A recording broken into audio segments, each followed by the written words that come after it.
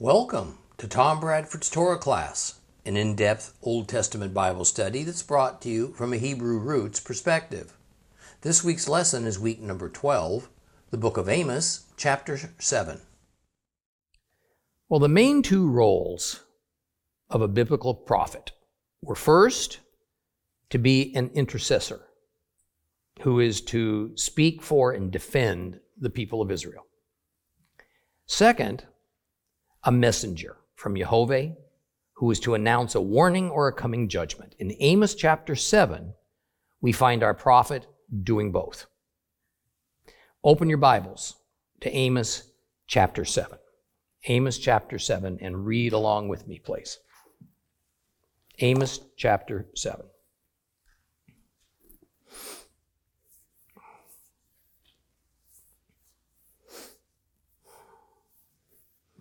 Starting with verse 1. Here is what Adonai Elohim showed me. He was forming a swarm of locusts as the late crop was starting to come up, the late crop after the hay had been cut to pay the king's tribute. While they were finishing up eating all the vegetation in the land, I said, Adonai Elohim, forgive, please. How will tiny Jacob survive? So Adonai changed his mind about this. It won't happen, Adonai said. Next, Adonai Elohim showed me this.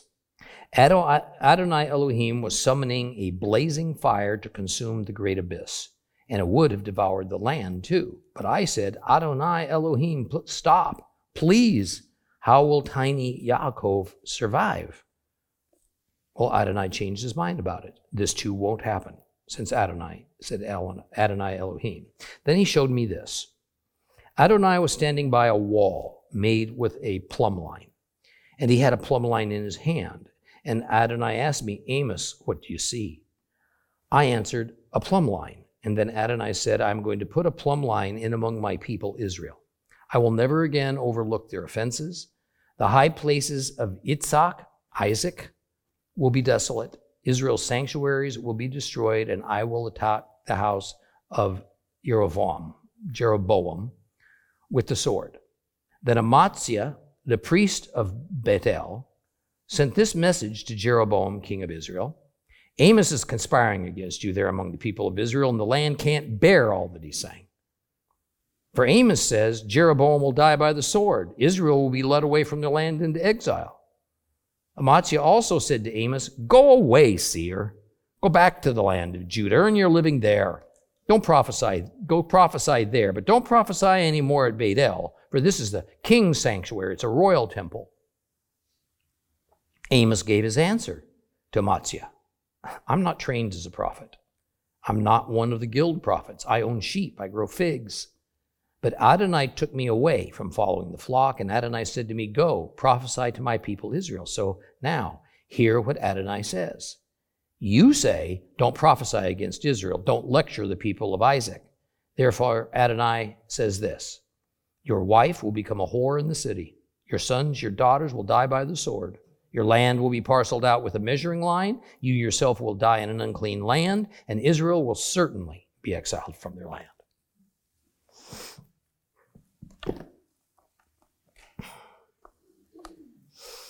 Now, the first thing to know about chapter 7 is that it really ought not end at verse 17, where it typically does.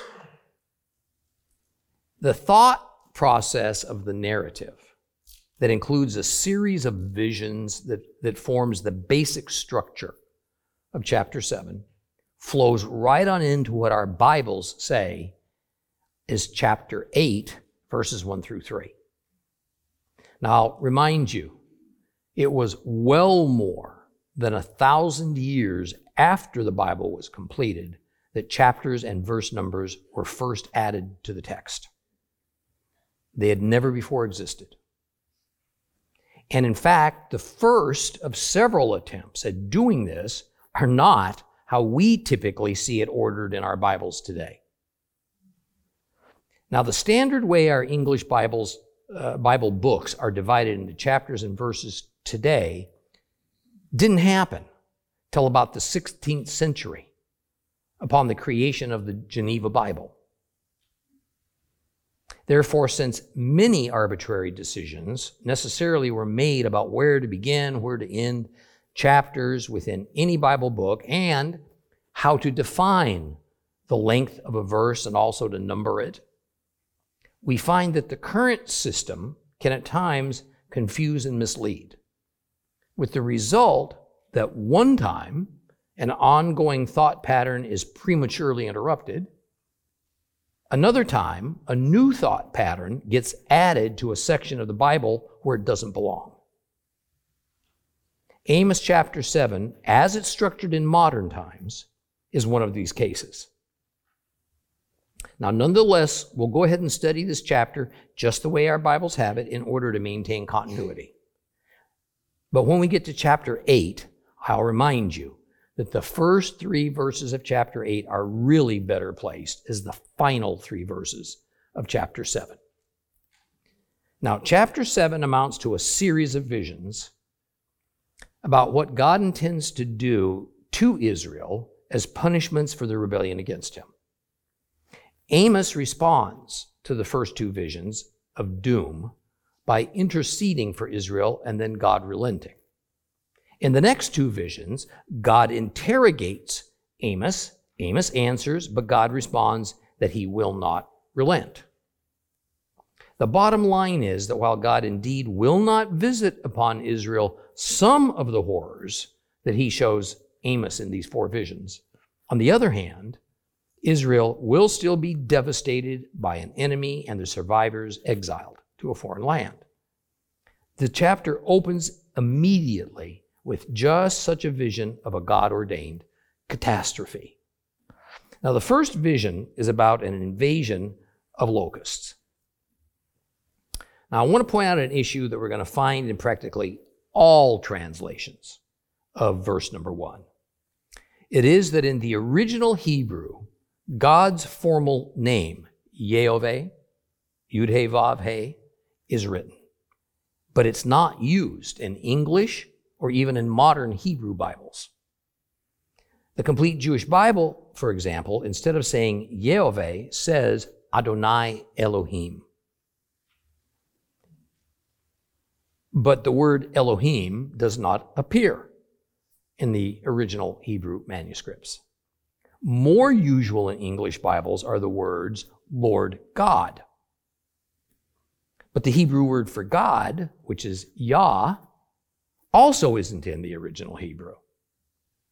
The correct translation then in verse 1 is Lord Yehovah. Now, locusts are sort of the Middle Eastern version of the Black Plague. They are actually grasshoppers that come from eggs hatched in the spring and then soon swarm in gigantic numbers and were an unstoppable force of complete destruction of the food crops that they invaded. This verse seems to imply that there were 2 cuttings, 2 crops involved. The first crop or cutting going to the king, King Jeroboam, more or less as kind of a tax. So it was the second cutting or crop that the common people relied upon as their own food source, or from which they could trade or barter or sell it. Now, according to the Hebrew calendar, this locust invasion would have been in the months of Shabbat and Adar, and therefore consisted more of an attack on the vegetable crops rather than on the grain crops. Now, the vision Amos saw of the grasshoppers invasion seems to occur then at the time just after the first crop was already safely harvested and given to the king, and just before the second was ready for the picking. This timing would have meant starvation, or at least great hunger for many people. And since some of their livestock were fed by those hay cuttings, it would have included a loss of those livestock that were dependent on that food source.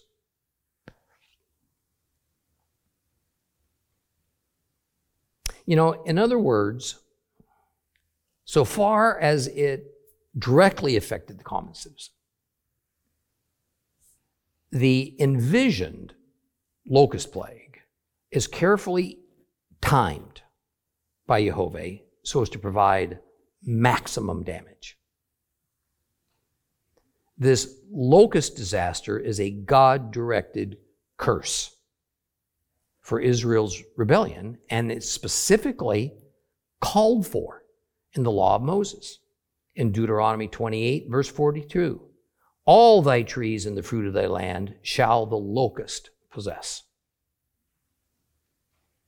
Now, Amos would have understood this vision as calling for the northern kingdom to become utterly denuded of vegetation, making the lives of humans and animals essentially impossible. Now, somehow in this vision, it is as though Amos has been transported across time and dimensions to stand in the very presence of God, such that he sees a potential future scenario unfolding. I underline again the term potential, because clearly it was a future event not yet written in stone. In response, Amos pleads for the Lord to not bring this calamity of locusts upon Israel.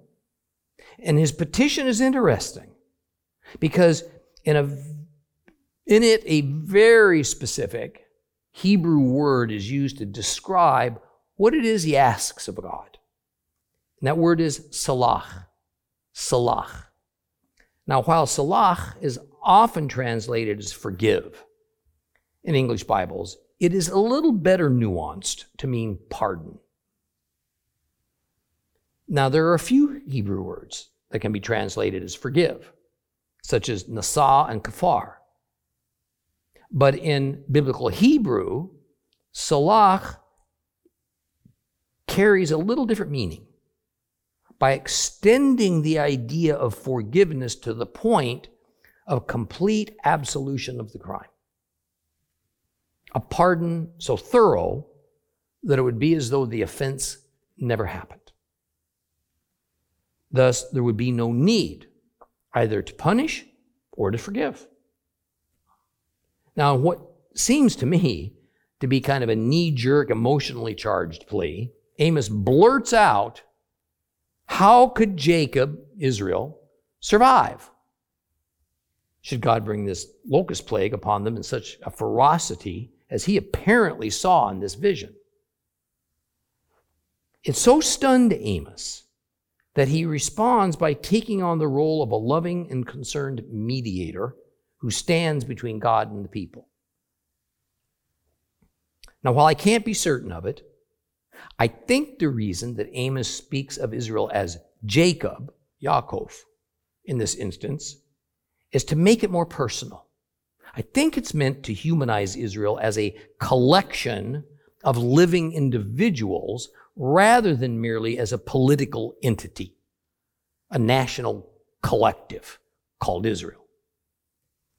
And since Jacob is such a revered patriarch, perhaps it is Amos also calling on God to remember from whence the nation of Israel came and the great favor he has shown the Israelites over the centuries on account of Jacob's faithfulness.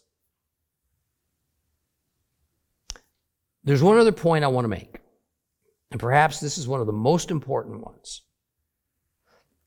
Despite chapter after chapter of reading about Amos, warning Israel about their rapidly approaching exile and the destruction of their nation, clearly to Amos, the words he spoke did not mean a destruction so total that it was the end of Israel as a people group, nor did he see that as God's aim. That is, Amos certainly saw severe punishment that in reality would perhaps mean as much as 90%, let's say, of all of Ephraim Israelites being killed. But even in exile, at least a small remnant would continue on. like seeds that are saved from a fire to be used to replant at a later time. Now, in the locust invasion vision, apparently Amos saw something so terrible that he took it to mean the 100% annihilation of Israel. And it shocked him enough to spontaneously to speak out to Jehovah about it. Put it another way. The vision he saw seemed to indicate to him that Israel, Jacob, could not possibly survive such a thing. So he says to God in verse 2, chapter 7, O Lord God, forgive, I beseech thee. How shall Jacob stand? For he is small. Now in verse 3, Jehovah responds in mercy that it won't happen because he has essentially changed his mind. He has repented, or at least that's the standard way we find it in our Bibles. Now the Hebrew word used to describe God's reaction to Amos's plea is nacham, which is usually translated as repent. However, nacham more leans towards the idea of being comforted, as opposed to the Christian view of the term, repent, which is to change one's attitude and behavior from bad to good. See, the idea, just ponder this for a second. The idea of God repenting, again, in the same way Christians use the word repent, this is not something that ought to ever be applied to him. It is my opinion. The challenge lies in that this Hebrew concept of nacham is difficult to precisely bring across from the Hebrew into another language and culture, so something gets lost in the translation. We assume the wrong mental picture of a God who first decides to do one thing, then rethinks it, and being flexible is sorry for what he first determined to do, so decides to do something else less drastic. Rather, I see the dialogue as God responding to Amos by reassuring him, comforting him, that the vision he saw did not mean that a locust invasion was going to completely wipe out Israel down to the last man, essentially making Ephraim Israel extinct. Thus, it is recorded that God says to Amos, it won't happen, with the idea being that Israel will not be completely erased from the planet by means of a plague of locusts, which is what a very deeply shaken Amos incorrectly thought the vision was telling him. Now, verse 4 presents a second vision. It's a different vision, fire instead of locusts, but yet they share the common devastating result of devouring and consuming Israel in totality. This fire spoken of is God's wrath, and it is so intense that it can consume everything it comes into contact with. Now, invoking fire as a curse against Israel naturally draws from a curse that's found in the law of Moses. Deuteronomy 32:22, for my anger has been fired up. It burns to the depths of Sheol, devouring the earth and its crops, kindling the very roots of the hills. Now notice how this fire burns to the depths of Sheol in Deuteronomy. But here in Amos, the parallel term abyss is used. They mean essentially the same things. The thing to always remember about fire, especially as divinely directed fire in the Bible, is that it either completely purifies or it completely destroys. It inherently means a complete purification, never partial, or a complete destruction, nothing remains. Now, keeping in mind what we just discussed about that locust invasion as meaning to Amos a total destruction of Israel down to the last man, so did this vision of fire mean the same thing to him. Yet when we have a real difficulty here that translators have known about for centuries. Since fire means 100% destruction or purification, and since clearly Israel's not going to be 100% wiped out, then how are we to understand the sense of this vision? We read in Isaiah 66 a very similar thought. In 66:15, for behold, the Lord will come in fire, his chariots shall be like the whirlwind, to render his anger with fury and his rebuke with flames of fire.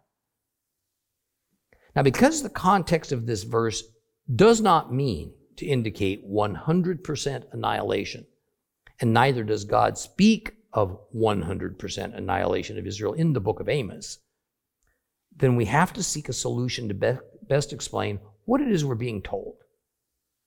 Now, in my opinion, of the few choices available to us, the best that solves the most problems is that Amos's vision is of a scorching heat, a burning heat, a fiery heat that devours the land and the sea. The abyss is always associated with the sea. We find this same concept, by the way, in Joel chapter 1. Therefore, I think this verse, when translated to English, ought to read something like this. Thus the Lord God showed me, and behold, the Lord God called to contend by a fiery heat, and it devoured the great deep, and it would have eaten up the land. Now Amos responds in verse 5 by asking God to stop or to cease. Depends on your Bible version. The Hebrew word is chadal, and it includes the idea of refraining or foregoing an action. Now, I think the much better English word choice, considering the context here, is refrain. So we have Amos saying to God, O Lord God, refrain. Because how will Jacob survive? He's so small. Now, in the first vision, Amos asked God to pardon Israel. In the second vision, Amos asked God to refrain from bringing a fiery heat upon Israel. Now, please continue to notice that Amos is interpreting the vision as fiery heat that is so widespread and severe that Jacob's, that's Israel's, survival down to the last man becomes impossible. God responds in verse 6 to Amos's intercession by saying, this also shall not be. The words immediately before those are, the Lord repented concerning this. Again, using the word nacham, which I contend ought to be translated as comforted. The Lord comforted him concerning this. Thus, in the second vision that involves the fiery heat, just as with the first vision of the locust, God comforts or consoles Amos's terrible fear by assuring him that what he's being shown does not mean that not even a single person of Ephraim, Israel, is going to be left alive. Now, for verses 7 and 8, these are a most difficult task to understand. And translators have struggled with these words. And now, for one reason, the Hebrew text that they all have to work from is clearly corrupted. And second, we are very likely dealing with some arcane Hebrew words that had meanings in ancient times that we're just not certain about. But a third reason is that the next two visions of Amos are symbolic. They're not literal. And so it seems that Amos isn't even sure of what they're symbolic of. Now, the third vision begins with Jehovah standing by a wall that has been made using a plumb line. At least plumb line is the most typical translation. The problem is that the Hebrew word being translated into English as plumb line is anak. And technically, it does not mean plumb line. Okay, I'm going to get a little bit technical for a minute for the benefit of those of you who like to delve into the nuances of biblical Hebrew. What anak means is plummet. Sometimes it refers to a metal weight. And since a metal weight's used at the bottom of a plumb line, then translators have guessed that anak is used here to indicate a plumb line. However, there already existed a known Hebrew word for plumb line, and it is kav. Kav.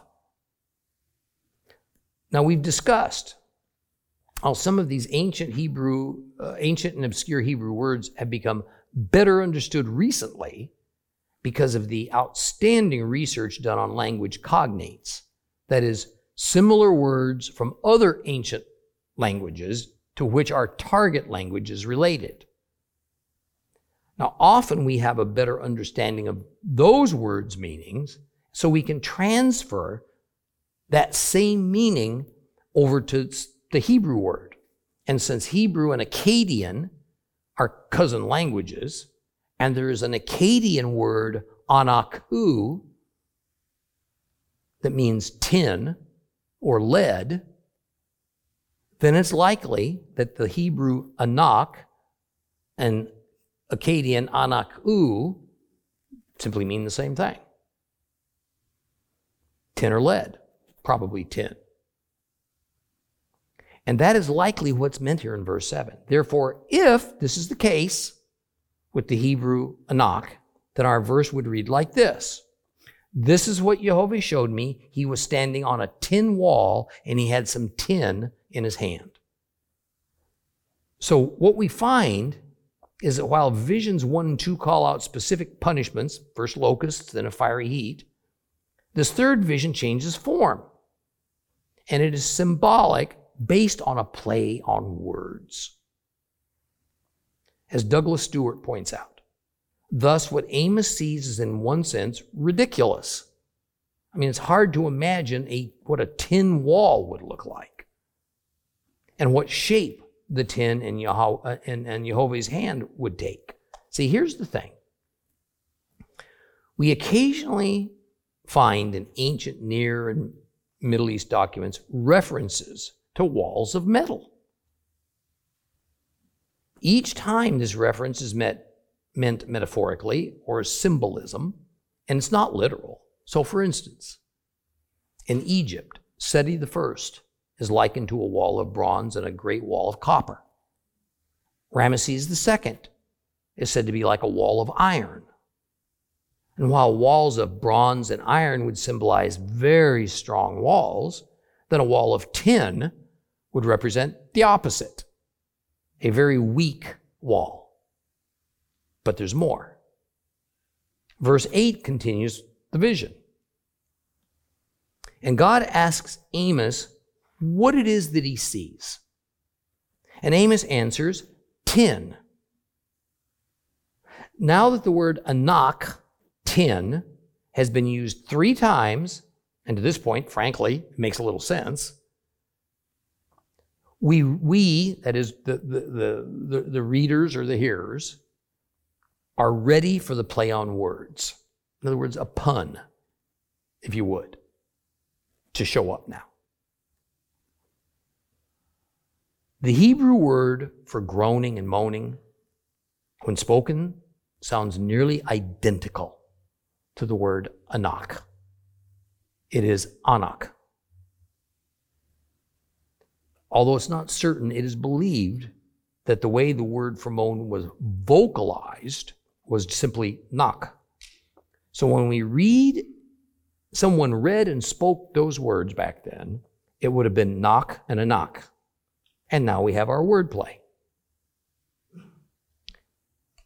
Moaning is often associated in the writings of the prophets with coming punishments. City walls made of tin instead of stone, now that's something foolish, of course, that never would have happened, would have been soft, useless, easily breached. by the enemy. Thus, the idea is that verses 7 and 8 are symbolic of the moaning and the groaning of Israel as they come face to face with the consequences of their rebellion against God and the defenses of their city walls against invaders that they were sure were like walls of iron, are actually as though they were made of tin. Now, unlike in the first two visions, when God consoled or comforted Amos, here in the third vision, God offers no comfort to Amos. What has been symbolically represented in the vision will come about. What is symbolized is the easy breaching of Ephraim, Israel's city walls by an invading army, and the resultant moaning and groaning by the city residents as they're put to the sword. God says, I will never again overlook their offenses. And in verse 8, the Hebrew word that is used here to speak of overlooking offenses is abar. And it more means to pass by or maybe to pass over. God has for a long time passed over or passed by Israel's offenses against him. That is, he has kicked the can of punishment down the road, hoping for Israel to come to their senses and to change. But that's no more. The day of reckoning is about to arrive, and it will not be delayed. The blow will not be softened. Now, I have little doubt that we've actually only scratched the surface of all that's taking place in this third vision, and that there is more meaning that was originally intended here than what we've just been discussing. Although, I confess I don't know what that is. Yes, that's the nature of more than a few challenging biblical passages that were written for ancient people who did understand the intent. Now, verse 9 opens somewhat curiously. It employs the name of Isaac. I mean, Isaac, Jacob's father, gets mentioned, I think, more for poetic value than for any substantial reason. The high places of Isaac, the sanctuaries of Israel. What this is it represents a typical Hebrew poetic couplet. The message being given is that regardless of the great and the lofty place that the patriarchs, Isaac and Jacob, hold before God and before Israel, nonetheless, the entire religious establishment of Israel will be brought down. And along with it, the royal line of King Jeroboam, his dynasty, is going to be brought to an end. So everything that represents the leadership of Ephraim, Israel, their religion, their historical monarchy, it's going to be no more. God says he will attack Jeroboam by means of the sword. Now, nearly always in the Old Testament, when punishment is said to be brought by the sword, it is due to a serious violation against the covenant of Moses. This is emphasized when the Lord says, I will rise against the house of Jeroboam. Jehovah personally will punish the monarchy of Israel for the rebellion against him. Israel's kings were to rule righteously as God's appointed representatives on earth. Jeroboam, however, was the epitome of a king's unfaithfulness, as he ruled as his pagan neighbors ruled and worshiped as his pagan neighbors worshiped, rather than as the Torah said he ought to rule. At verse 10, a pause in the visions occurs. Here a confrontation of sorts happens between the recognized head of the religious establishment of Israel, that's Amos Ch, and the current representative of God on earth, Amos. And very quickly, the confrontation turns political in nature. Amaziah, no doubt the chief priest of Israel's religious cult, sends a letter to the current reigning king, Jeroboam II.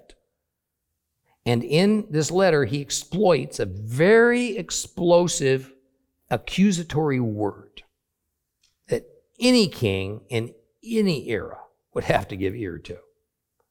Conspiracy. Amos is accused of conspiring against King Jeroboam, inherently meaning to foment a rebellion for the purpose of a change of government leadership. Now, these words would be especially sensitive to King Jeroboam, since his own dynasty that began with his ancestor King Jehu, well, that was the result of a prophet of God, Elisha, inciting a conspiracy to overthrow the dynasty of Omri. Now, it might sound strange to imagine one of the Bible's great prophets to get so involved in Israel's politics as to foment a rebellion against the sitting Israelite king, but it did happen. And it happened at God's command.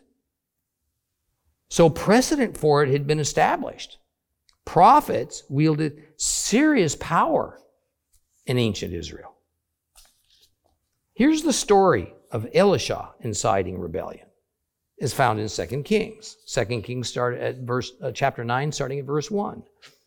Elisha the prophet summoned one of the guild prophets and said to him, "Prepare for traveling. Take this flask of oil in your hand and go to remote Gilead. And when you get there, look for Jehu, the son of Jehoshaphat, the son of Nimshi. Enter, have him step away from his companions, and take him to an inside room. And then take this flask of oil, pour it on his head, and say, 'This is what Adonai says, I have anointed you as king over Israel.' After that, open the door and get away from there as fast as you can." Oh, yeah. So the young prophet left for remote Gilead. And when he arrived, he found the senior army officers sitting there. And he said, "I have a message for you, commander." And Jehu asked, "For which one of us?" "For you, commander," he said. So Jehu got up and went into the house. Then the prophet poured the oil on his head and said to him, "This is what Adonai, the God of Israel, says, I've anointed you king over the people of Adonai, over Israel. You will attack the house of Ahab, your master, so that I can avenge the blood of my servants, the prophets, and of all the servants of Adonai, blood shed by Jezebel. The entire house of Ahab will perish. I will cut off from Ahab every male, whether a slave or free in Israel. I will make the house of Ahab like the house of Jeroboam, the son of Nevat, and like the house of Baasha, the son of Achiah. Moreover, the dogs will eat Jezebel in the dumping ground of Yezreel, and there will be no one to bury her." Then he opened the door and fled. Now, although Amaziah's accusation against Amos wasn't entirely true, Amos was not conspiring with others to overthrow Jeroboam. Jeroboam did have every reason to believe it may have been true. I mean, after all, considering this long series of diatribes and Amos's prophecies about the wicked government leadership of Israel that was leading the nation into certain destruction, and also about the blasphemous leadership of the state religion that was headquartered in Bethel and led at that time by Amaziah, who in turn led the people into idolatry, it's no wonder that both the priest of Bethel and King Jeroboam would believe that a conspiracy to rebel is exactly what Amos was doing.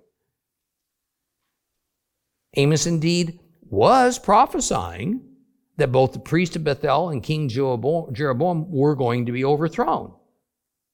But it would not be any Israelite rival. It would not even be a rebellion of the people, but rather it would be at God's hand that it would happen, and that the new government would be of foreign enemies. Now, although we're not told, very likely Amaziah knew about Amos firsthand. It's also probable that Amos did much of his prophesying in Bethel. It's equally probable that in verse 12, when Amaziah addresses Amos, he does it face to face. He tells Amos, "Stop prophesying here. And instead, go back to Judah. Earn his money from prophesying there." Well, indeed, in that era, prophets, legitimate and illegitimate, were paid by a patron to prophesy. Now, I'm sure it was especially galling for Amaziah, for a prophet from the southern kingdom of Judah, to have the nerve to come north and prophesy terrible things against Ephraim, Israel, right in the middle of their religious center, no less. Well, verse 13 makes it clear that Bethel was the royally authorized place of religious practice for the northern kingdom. It was Jeroboam's replacement of Jerusalem, if you would. There is also another factor at play. At that time in history, Ephraim, Israel was wealthy. They were internationally admired. They were seen as a place of sophistication and progressive thinking. Judah, on the other hand, well, it was viewed as a place populated by simple country hicks, where the ancient religion of the Hebrews was still practiced in a conservative way, as it had been for centuries. See, it's a strange phenomenon that has existed for millennia, I suppose, that is generally believed among a society's elites, that only the primitive and unintelligent worship and obey God according to the long existing ways and commands he established in years past. It seems that with the rise in wealthy and worldly knowledge, the accumulation of opulent material possessions as a goal, the desire of the elites to be internationally connected and accepted and admired, and a belief that our human intelligence is now so great that it dictates that we have the right, if not the duty, to continually remake our morals, our ethics, our faith, to reflect the ever-changing wants and pleasures of our advancing societies, that it just seems natural for them to want to do that. Therefore, those who embrace such advances at the same time tend to automatically shun those who continue to believe in and practice the morals, ethics, and faith as originally established. See, we see this sort of attitude in living color in our modern world today. As throughout the West, a battle for the souls of nations heats up. Therefore, it ought not to be too hard for us to understand how progressive, proud Ephraim, Israel viewed conservative Judah. And when I speak, by the way, of progressive and conservative, I mean that in an academic way, not in political terms. This worldview made it all the more chafing for Amaziah to have to listen to this prophet from backward Judah condemn the progressive ways of Ephraim, Israel, and especially when it was happening right there at the center of Israel's religious elite, where the king himself would worship. Well, Amos responds to Amaziah in verse 14. He tells him he's not a trained guild prophet. That is, being a prophet is not his profession. Rather, his identity is as a sheep breeder and a grower of figs. Now, there's a lot of controversy about this verse and the next one. The wording, when we read it in Hebrew, is actually rather ambiguous. Most modern English versions gloss over this ambiguity and instead take the standard stance and just kind of move on. The issue is this. The wording could say that Amos denies he's a prophet. But then that contradicts what he says next. Or it could say he is a prophet, but he's not a classically trained one. Or that although he was sent to prophesy, he didn't actually come as an official prophet. What we can know for certain is that Amos makes it clear to Amaziah he does not make his living by means of delivering messages from God and getting paid for it. Rather than spend a great deal of time with this conundrum, even though I wanted you to know that this difficulty legitimately exists, I feel pretty confident in understanding this passage to say something like, yes, I'm a prophet, but I'm not a member of a prophet guild. Or I'm a prophet, just not a professionally trained prophet. I believe that my assertion is backed up by what follows in verse 15. Verse 15, Amos explains that Jehovah took him away from his occupation of sheep breeding and fig cultivating and sent him to prophesy to the people of Ephraim, Israel. That is, his was a sudden, it was an unexpected divine calling. It wasn't an occupation of choice. This is very much in the mold of what God said when he chose the shepherd David to be king over Israel in 2 Samuel chapter 7, verse 8. Therefore say this to my servant David, that this is what Adonai Zevaot says, I took you from the sheep yards, from following the sheep, to make you chief over my people, over Israel. Biblically speaking, the offices of king and prophet were to be a specific calling from God, not merely a professional position one seeks to occupy.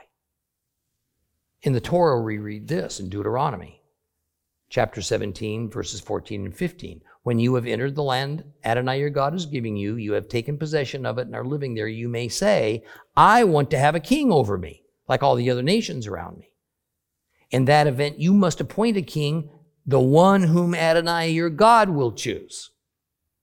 He must be one of your kinsmen, this king you appoint over you. You are forbidden to appoint a foreigner over you who is not your kinsman. A few verses later in Deuteronomy, chapter 18, verse 15, we read, Adonai will raise up for you a prophet like me from among yourselves, from your own kinsmen. You are to pay attention to him.